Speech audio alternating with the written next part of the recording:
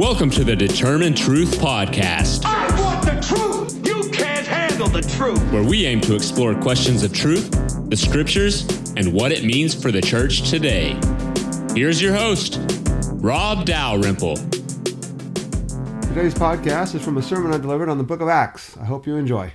I think I've told you this story before, some of you may remember, but when missionaries go into a foreign culture, they often go through a rigorous process of training and preparation. They want to take the gospel into an indigenous tribe somewhere, maybe in the Amazon or wherever it may be, and it's not a matter of just learning the language. You've got to learn the culture. You've got to learn who the people are. There's a story about two missionary women that for several years they learned the language of this indigenous people groups that had never been reached with the gospel of Jesus Christ before. Spent several years about learning the culture, and then they slowly went into the culture. And over the period of time, they began to share with them about Jesus and why they were there, and slowly people were beginning to come to the church and to the things that they were holding, Bible studies and things of that nature, and they were having some success for a period of time. But after about a year or so, all of a sudden, some of the women in the community began forbidding their men from hanging out with the women. And slowly they began not coming to the church. And it was going lower and lower and lower. And finally, it was a total failure. And the mission agency called the women home. And they went back to the mission agency and they reported, well, we don't know what happened. This is what we did, and this is how it went. And we had the success, and things were going great. And all of a sudden, people stopped coming. So the mission agency sent a couple more missionaries. They trained them up for a couple of years and eventually sent them off into this indigenous culture again. And after a little while, this new set of missionaries, they were also having success. Things were going well, and they began to inquire what happened with the two women earlier. Why is it that you guys were going to church with them, but then you stopped going? And it was explained to them that the two missionary women were seen every morning drinking lime juice. And we might go, okay, what's the big... You see, in their culture, lime juice was a morning after contraceptive. If the two missionary women were drinking lime juice every morning, my husband ain't going to be with those women any longer.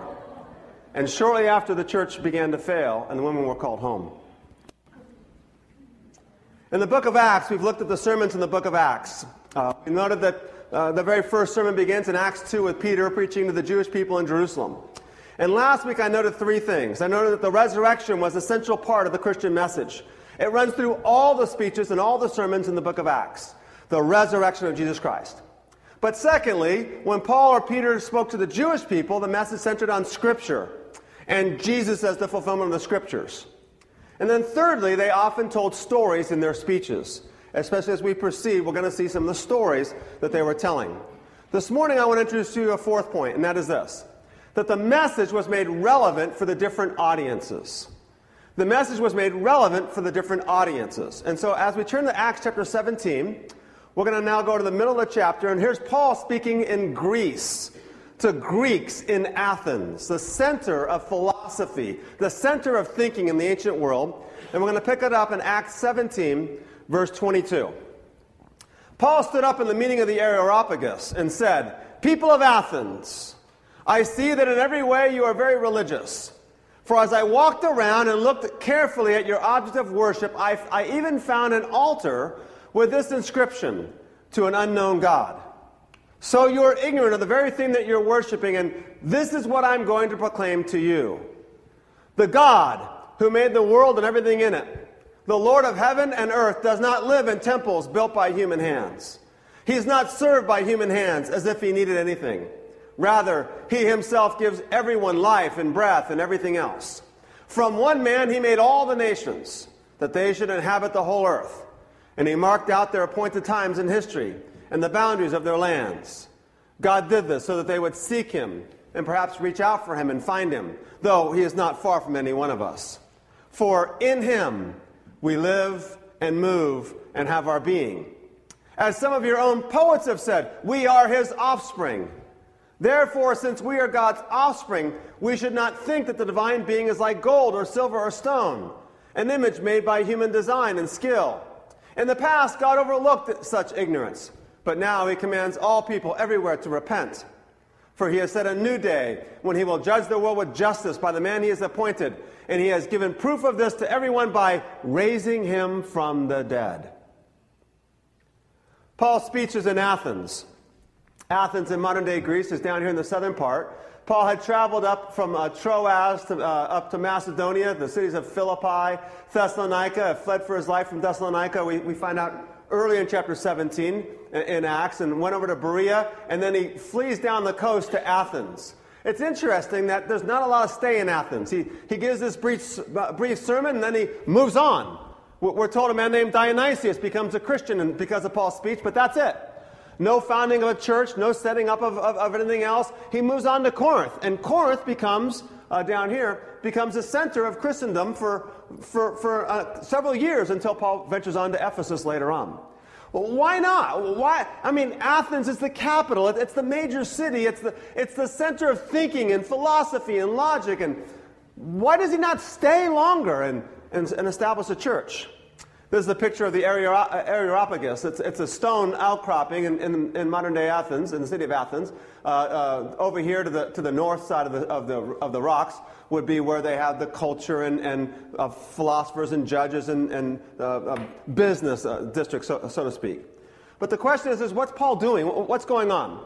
The first thing to notice is that Paul doesn't cite Scripture. He doesn't begin his sermon by saying, well, let me tell you what the Old Testament says and how Jesus is the fulfillment of it, because they don't believe in the Old Testament. Open your Bibles to the book of Exodus. They're like, we don't have a Bible, and what's Exodus? He can't start with that commonality because they don't have that commonality. Instead, he makes reference to, well, I was walking around the city and I noticed an altar to an unknown God. You have this inscription to an unknown God. Now, in the city of Rome, there's an altar that was found that says, whether to a god or to a goddess. We don't know whether you're male or female. So in Athens, we don't even know who you are, but you did something, and so we're going to build you an altar to an unknown God. And Paul begins by saying, here's what you guys have. Let me take that now and tell you about Jesus. And he begins arguing for the existence of one God. There's only one God. And he doesn't dwell in temples. And from there he goes on and he concludes with a reference to the resurrection of Jesus Christ. He has given proof of this to everyone by raising him from the dead. You see, the gospel ends up in there. But he can't start with the Old Testament like Peter did, or even like Paul did in other cases, because they don't have that in common. Instead, he finds a point of commonality, and he begins there. Now, I won't go into much more detail about how Paul was actually building on Stoic philosophy and Epicurean philosophy and some of the major philosophical ideas that were present in the city of Athens. But if we were to read this carefully, we would note, oh, that's actually a reference to Stoicism, and that's actually a reference to Epicureanism, but that's beyond us this morning. The point is that even amongst the Gentiles, Paul begins first by finding a point of commonality and then ending with the resurrection of Jesus. He doesn't compromise the gospel. He simply presented it in a way that would get their attention and the interest of his listeners. And we can do this today. As we're called to take the gospel to the nations, the first thing we need to do is find a point of commonality. Oh, you believe that there's meaning in the world, well, so do I. And I believe there's meaning in the world because God made the world, and he made it intentionally, and he put meaning. You see, find a point of commonality, and then move on, and bring the gospel into the story. I've said many times that my favorite song is Amazing Grace. Amazing Grace, how sweet the sound that saved a wretch like me. And many of you love the song. And we hear the song, and we stop and we go, oh, I'm convicted. Amazing grace, how sweet the sound that saved a wretch like me. And we stop and we go, yes, I'm that wretch. And God's amazing grace saved me. The problem is that in most of our culture today, the millennials of the world, they hear the song and it doesn't make any sense to them. What do you mean? I'm not a wretch. So if we start with this gospel message of amazing grace, it doesn't actually connect with them because in the world of today, I'm not a wretch. What are you talking about? I was sharing with someone recently that I actually love Amazing Grace on the bagpipes. I'm Scottish. What can I say? And the person replied to me, he says, you know what I think of when I hear of Amazing Grace in the bagpipes? I said, what? He said, I think of a funeral for a police officer. I'm like, Wow. For me, what's a moment of worship, Amazing Grace and the bagpipes, was for them a funeral and a moment of somber solace. You see, it's like we're sipping lime juice every morning, not knowing why the culture won't hear the gospel because you're sipping lime juice, and that means you're doing something wrong. So if you'll indulge me for a minute here, let me kind of give you what I think is really important as we begin to apply. How do we apply this today, and how do we take the gospel today to a rapidly changing culture? And let me kind of give us a very brief overview of history and philosophy and thinking, because I think it's very significant. Otherwise, we're going to be singing Amazing Grace, and they're going to be going, I don't know what you're talking about. The world is divided up in historical eras, and these historical eras are vague, and no one knows when it actually begins. But the first era is the pre-modern world. In the pre-modern world, and this could go back to the ancient Roman societies and Greeks, and it can go all the way even through the Middle Ages, when Christianity becomes the dominant religion of the time. In the pre-modern world, knowledge was through revelation. How do you know what you know? Is one of the great questions of the philosophers. And in the pre-modern world, we know what we know because God or the gods tell us. In the ancient world, before Christianity, it was the gods who tell us. The gods of Rome or the gods of Greece. Once Christianity becomes empowered in the Middle Ages, it was God, it was Jesus, it was the Bible, it was revelation. During this particular point in time then, most people were either pagans or later on they became Christians in their religion. The pagans being the polytheists, the belief in many gods, and later on that evolved to becoming the belief in only one God, namely the God of Christianity. And this becomes the main way of thinking for over 1,000 years.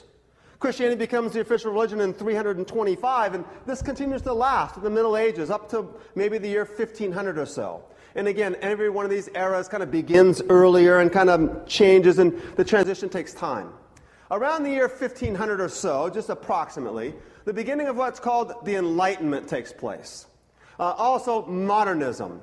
The Enlightenment, at the same time, by the way, it's happening with the Enlightenment, the Reformation is happening in the Protestant world. Martin Luther and Calvin are arguing against the church. You see, the Enlightenment began as a rejection of the church. A rejection of there was corruption in the church. The church was hindering knowledge. The church wasn't allowing for progress. And so the reformers, Luther and Calvin, said, we're objecting against the church, but we're not rejecting the church. We're rejecting against the corruption in the church, but we believe in the church and we believe in Christ. And so they began this reform movement. Well, in the secular world, they were also arguing against the church. But in doing so, they were rejecting the church. During this point in time, then, knowledge of the Enlightenment was through revelation and reason. They didn't deny revelation as an important aspect, but they began to see that knowledge was going to be known through reason, whether it's scientific progress or through the philosophers. There's truth, and we can get truth, but we need it through science or through reason, things of that nature, etc. This begins the idea of the separation of church and state begins to arise in this particular climate. At this point in time, however, religiously, most people remained Christian. The culture was still Christian. The academics, the philosophers, and the leading thinkers of the day began to move away from Christianity, but culturally they remained Christian. The early philosophers, René Descartes, I think, therefore I am, was a Christian. Many of the early scientists and the founders of the scientific movement, they were Christians in their beliefs. Even though by the academic world, many of them have become to adopt deism, and I won't go into the details about that. Now, as the Enlightenment moved on, it gave birth to what's called modernism. So you have the pre-modern world, then you have the modern world. In the modern world, there was a conviction that we can have an absolute truth and an absolute worldview that's correct, but we have to have the right starting point for that worldview. How do we know what we know? Well, through reason and through science. So we can know things if science tells us. Or we can know things because reason tells us. René Descartes, I think, therefore I am. Now, René Descartes might have been a Christian, by the way, but he's actually undermining Christianity. I am because he is. I exist because he made us. Instead, it's I exist because I think. And you can see how they're beginning to reject revelation as a source of knowledge and beginning to adopt reason as a sort of knowledge. Now, in the middle of all this, the church begins to embrace modernism. You see, modernism says we can know truth and we can know absolutes. You just have to have the right starting point. The scientists said we have the right starting point. It's science. It's observation. It's experiment. The philosophers said we have the right starting point. It's logic. It's reason. I think, therefore I am. And the church came along and said, no, we have the right starting point. It's the Bible. The church began to embrace this modernist worldview that we've talked about from time to time. Modernism says there's heaven up there and there's earth down here. There's science down here and there's faith up there. The separation of the worlds and of the spiritual world from the physical world is all part of modernism, but the church began to embrace modernism. The problem is that modernism doesn't work. You see, in the middle of the modernist worldview was this idea that we can continue, the Industrial Revolution takes place, right? And we're going to create more medicines and better products and a better society and a better culture. And we're going to create this utopia. Now, the communists said, here's how we create utopia. The socialists said, here's how we create utopia. Right? The capitalists said, here's how we create utopia. And we're going to create a world where we have all these cures for all of our medicines and all of our problems, and everything's going to go away. And then World War I and World War II happen. And the modernist worldview begins to fall flat on its face. Because what's happening is we not only can make medicines and cures for our diseases, but we can also make bigger and better bombs, and we use them. And people began to be disillusioned with modernism. Now, in the middle of all this, by the way, in the 1800s, before World War I and World War II, there were philosophers, you may have heard of a man named Nietzsche, and then later on Sartre and Freud, who began saying, we actually don't even need God anymore. You see, modernism led to a rejection of revelation. It started off with revelation and reason, but it eventually became reason only. We only need reason or science. We don't need God. And Nietzsche says in the 1800s, God is dead! God is dead! And we have killed him. This evolution of culture had led to a rejection of God, yet at the same time, at the level of culture, everyone remained Christian. The academy, the thinking up there, begins to this rejection of God, but culturally, they remained Christian. And then World War I and World War II take place. And now, we realize things aren't getting better. They might be for some, but colonialism only led to conquest and domination, and resources are being exploited, and there's materialism abounding everywhere, and an increase in slavery and an increase in oppression. And many begin to reject, or even at least question, the role of government, businesses, and the church. Any institution is to be questioned because it's only out for its own benefit, its own best interest. And this gives rise to what's called postmodernism. And this is why I think this is important, because this is the culture that our children, our youth, and our young people are growing up in or have grown up in. Postmodernism is a major, massive, history-making shift in the worldview or in thinking. And we're in the middle of this history-making shift. In other words, in 100 years from now, they're going to write textbooks about what's going on today. The problem is that we're in the middle of it. So we don't even really know exactly what it means or how it works. Think of the name, postmodernism. It just simply means after modernism. We don't know what to call it.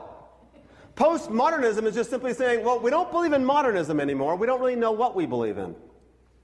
It's a rejection of the modernist world thinking that there's absolute truth, there's absolute knowledge. You just have to have the right starting point. They're like, no, nobody knows. We reject it. 50 years from now, 100 years from now, we'll have a label for it. In the meantime, it's this postmodernism. It actually began with Nietzsche and Freud and Sartre over 150 years ago, but it never filtered down to the culture. The academy believed all this stuff up there, but it never filtered. The culture remained Christian without much of a question or much of a problem. And then all of a sudden, World War I, World War II. In postmodernism, knowledge is personal. There's no more absolute truth. No one knows anything. No one knows. There's nobody that has all the truth. Truth is simply something that's individual. I decide for myself. You decide for yourself. If God doesn't exist, after all, then there is no meaning. If God is dead, as Nietzsche said, then nothing can be known. There's no value, there's no meaning, there's no purpose in the world. So I determine right and wrong for myself, and I determine purpose for myself, and you can for yourself.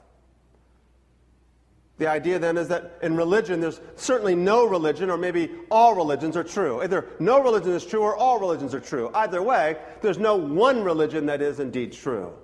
And you can see now how this is a threat to the very fabric of Christian theology that says Jesus is the way, the truth, and the life. It's called pluralism. Pluralism is the belief that no one has the absolute truth, or that there is no absolute truth at all, and what every individual thinks is right for themselves. As a result, they don't trust corporations and governments and institutions, including the church. No one's going to tell me what's right or what's wrong, what's good or what's bad. I'll decide it for myself. This, of course, some of you might be very well familiar with the protest movements in the 1960s. This is the essence of the protest movements of the 60s. So why do we say all this? Because in the last 50 years or more, we're experiencing an explosion, not just in technology. The world that our kids are growing up in, or your grandkids are growing up in, is not the world that we grew up in, just from the sense of technology. But it's actually not the world that we grew up in either, because of the way we think and the way they think. The younger generation thinks radically differently than we do. Their values are radically different than ours. Their likes are radically different than ours. You see, we come to believe that Jesus is the truth. I hear Amazing Grace, how sweet the sound that saved a wretch like me, and I'm convicted. But if you're a pluralist, and no one decides right and wrong except for themselves, then you compare yourself to everybody else, and you look and you go, I'm not a wretch. I don't know about you, but I'm not. Because I'm not Hitler. I'm not Stalin. I'm not one of those evil dictators. I'm not oppressing people. I'm okay. And all of a sudden, the songs that we sing and the things that we're doing are like sipping lime juice every morning. So the question becomes then, how do we proclaim the gospel in the 21st century? Part of the problem is answering this question is difficult because we're in the midst of this revolution. Some of our kids think this way, and some of our kids still kind of hold on to the old values that we held to. Some of you have been raised in the church and have continued to embrace a more modernistic thinking, but some of you have been raised in a secular culture and have embraced a postmodernist thinking and all the variation forms of it. So it's hard to answer the question. We see during the rise of this postmodern worldview megachurches. And megachurches come on the scene and say, here's what we'll do. We'll provide for all of your wants and all of your desires and all of your passions. We'll give you dynamic youth groups and kids groups and children's things and entertaining this and entertaining that. And megachurches arose because they were meeting this felt need. But megachurches probably won't last too long. There are serious questions that megachurches sometimes are answering and sometimes they're not answering. I spent 8 years as a pastor in a megachurch. I've experienced this. So here are some things I think that we can hold on to. Number one, the gospel and discipleship remain the perfect answer for the world. Paul walked in the middle of Athens with gods everywhere, including, we don't even know what this God's name is, and said, let me tell you who this God is, and proclaim the gospel. We don't compromise the gospel. And so the gospel and discipleship remain the perfect answer for the world. The gospel begins with Jesus, right? The gospel is Jesus is Lord. The Jesus that held that little girl's hand and said, get up. The Jesus that touched the coffin and told that woman's child to arise. The Jesus that fed thousands. The Jesus that said, Father, forgive them because they do not know what they are doing when he was being crucified. That Jesus is appealing to everyone. And that Jesus they want. Most in our society and most in our culture want a Jesus like that. But the idea of discipleship, which is what the gospel calls us to do, make disciples of all nations.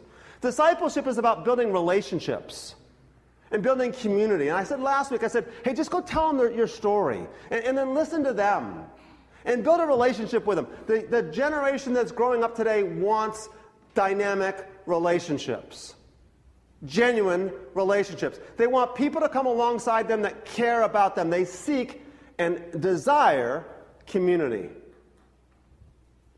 Millennials, by the way, not only desire community, they desire a diverse community. Because you see, in the pluralistic worldview, if everyone decides right and wrong for themselves, they come to value everyone's thoughts and opinions. And what's amazing is that the church is made up of Jews and Gentiles, slaves and free, male and female. The church is a one body in Christ made up of absolute diversity. And I think it's tragic sometimes, in some ways, that the African Americans are worshiping over there, and the Koreans are worshiping over there, and the whites are worshiping over there, and the poor church over there, right? That we've segregated ourselves when the one thing we are by our very nature is a body of diverse people. And that diversity appeals to the younger generation. And I don't mean to say, by the way, that African Americans worshiping over there and Koreans worshiping over there is necessarily or inherently bad. We have a Spanish congregation that meets here at 2 in the afternoons because they don't speak English. We have to have some diversity, and there is some sense where there are cultural differences amongst us, and we can respect that. The second thing is this. The gospel story is the perfect story of justice, which is a core value today of postmodernists. Remember, postmodernism or millennialism arose because they saw the injustices that were happening as a result of modernism. World War I and World War II are wrong. We reject that. And the gospel story says, let me tell you about Jesus. That through Jesus and through his death and suffering, God is restoring his creation. Interestingly, the one thing that the millennials crave about justice is the very thing that the society can't actually provide. Society provides justice, but it's only temporary, and it's only justice for some, and it's often justice at the expense of somebody else. But Jesus provides justice for all. Thirdly, the gospel story is a story about meaning and value and purpose. The one thing that millennials lack the most. You see, Nietzsche knew it. If God is dead because we have killed him, then that means that everything is meaningless. There is no meaning. We just happen to exist because we exist. There's no cause, there's no purpose, there's no value inherent in creation. It's desperation, it's despair. So millennials grow up in this worldview of saying, we don't have meaning, value, and purpose inherent in our worldview, so I'll create it, and they often strive for meaning, value, and purpose.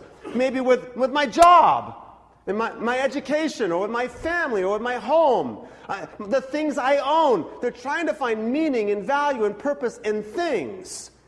And then their homes end up broken. Or their marriages dissolve. Or they lose their house. Or maybe they can't get a good enough education. And they end up in despair.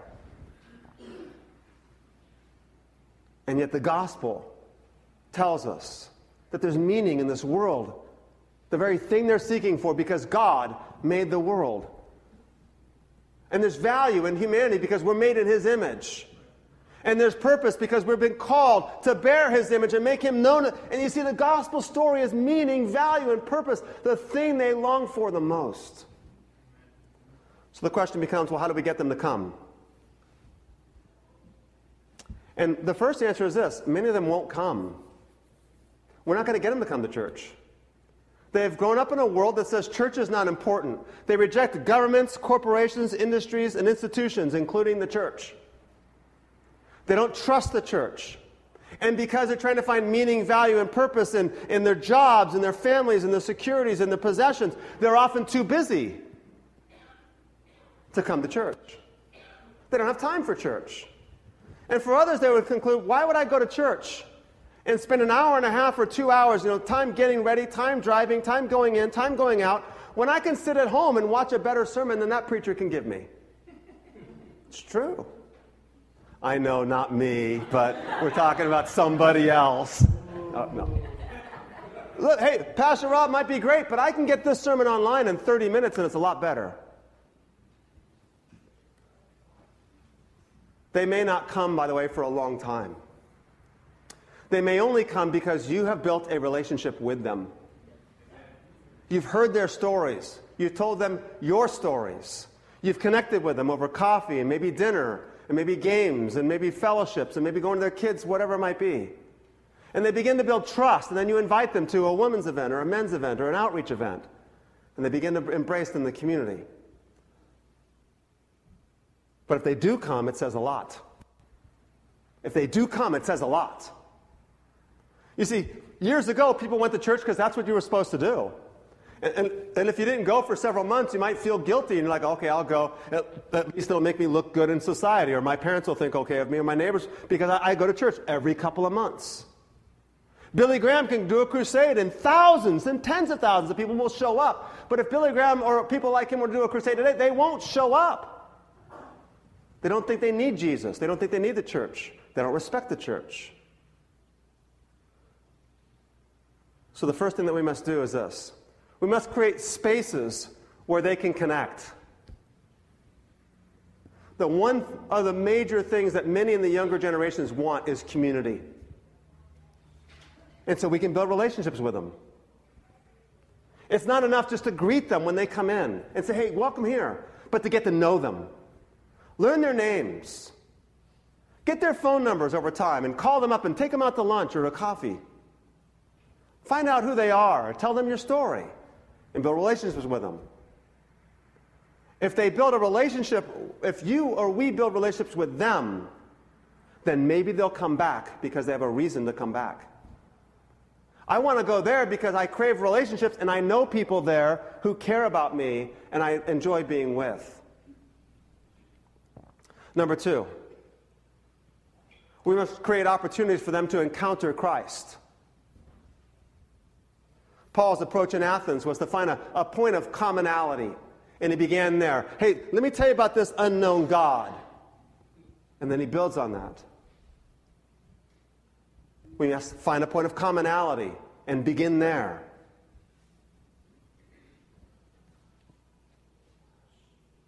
One of the questions of history that I've already addressed is how do we know what we know? In the pre-modern world, we know because of revelation. In the modern world, in the world of the Enlightenment, we know because of reason or because of science. In the postmodern world, we don't even know at all. And if we do know, it's only what I know myself. And it's individualistic. And as a result, many millennials will believe only what they believe because of their own personal experiences. I've experienced this, therefore I think it's true. And that could be good or it could be bad. One of the questions that I hear oftentimes, and I understand, is, why are contemporary songs so repetitious and so long? Well, because remember, in our generation, we believe because we hear the words of the song and we resonate with the truth of the song. Amazing grace, how sweet the sound that saved a wretch like me. And I'm convicted and I'm at work because I hear that's all I need to hear. And that's why it's my favorite song. It's because of those 3 lines. How grace saved a wretch like me. But you see, millennials aren't going to do that because they don't think they're wretches. But they believe because of experiences. And one of the reasons why a lot of contemporary songs are so repetitious is because they're trying to create an environment of experience.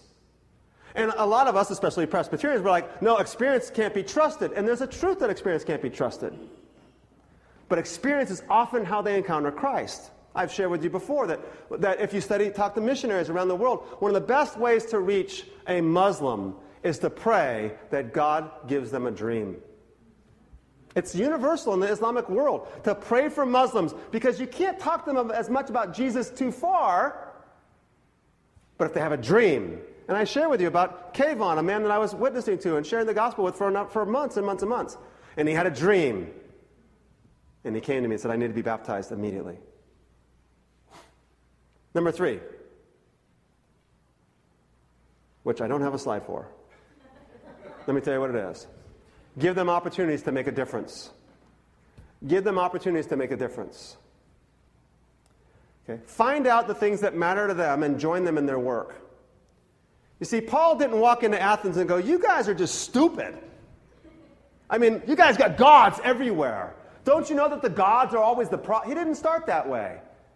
He said, let me tell you about this. And I know you Stoics believe this. Let me tell you about this. And I know you Epicureans believe this. Let me tell you about this. And then he said, and then God has proven this by raising Jesus from the dead. He took what they already agreed on, and then he acknowledged the truth in that, but how it needed to be morphed into an understanding of the one true God.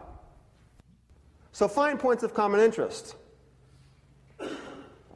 things that make a difference for them, or environmentalist issues and justice issues. And we're about to hear in a bit in our luncheon about justice opportunities in our own city. They long to do justice.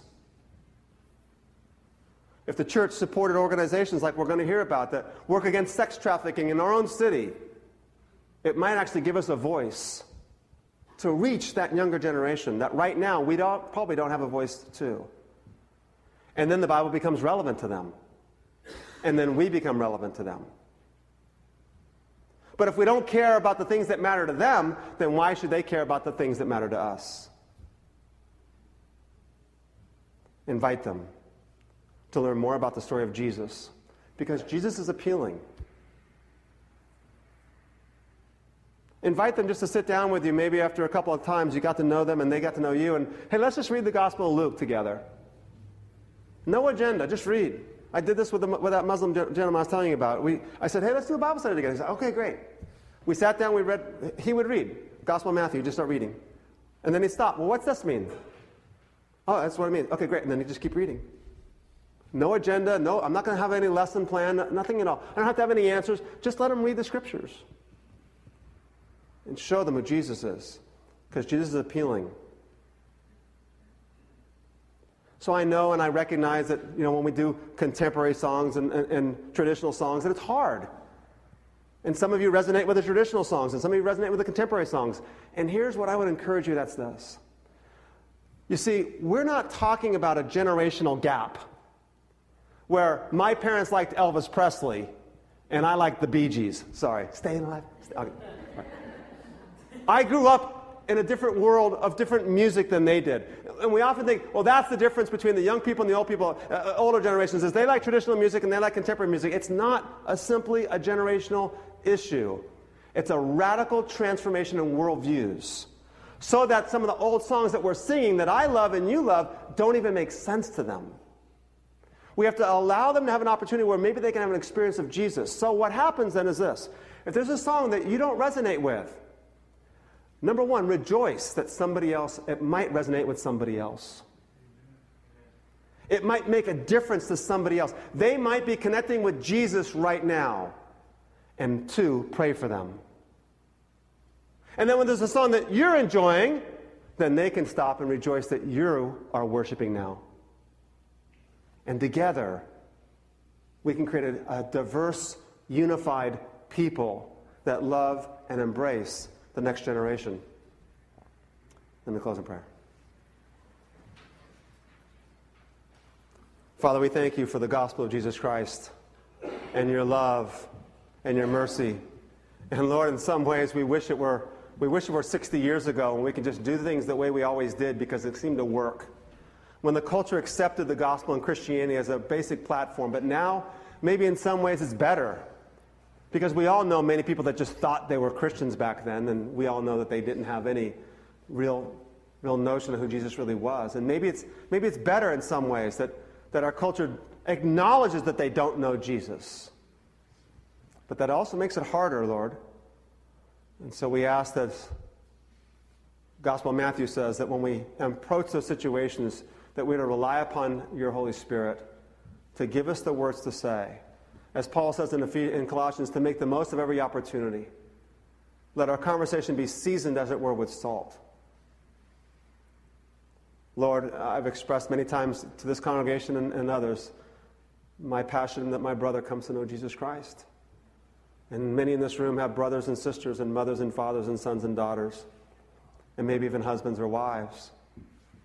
Certainly we have neighbors and co-workers and fellow students and friends. And we ask, Lord, that you would use us to be the eyes, ears, mouth, face, and feet and hands of Jesus Christ, them. Help us to navigate the diversity even within our own congregation, young and old. Different races, different genders, different socioeconomic groupings. And help us to love and embrace one another, that the gospel might flourish in Bakersfield and beyond. Bless Pastor Ricardo and that congregation this afternoon in the Grove this evening. that the gospel might also flourish in those churches as well. And even Pastor Jeff at First Presbyterian down the street and other pastors that we all know and churches that the gospel might flourish, Lord Jesus, that your kingdom might come. I don't care what church my brother goes to. I just want him to know Jesus. And we thank you for your mercy and your grace now. In the name of Jesus Christ we pray. Amen. Thank you for listening to today's podcast. If you would like more information on the Determined Truth podcast, you can find us on iTunes. You can follow Rob's blog at determinedtruth.com or purchase his books on Amazon.com. See you next time.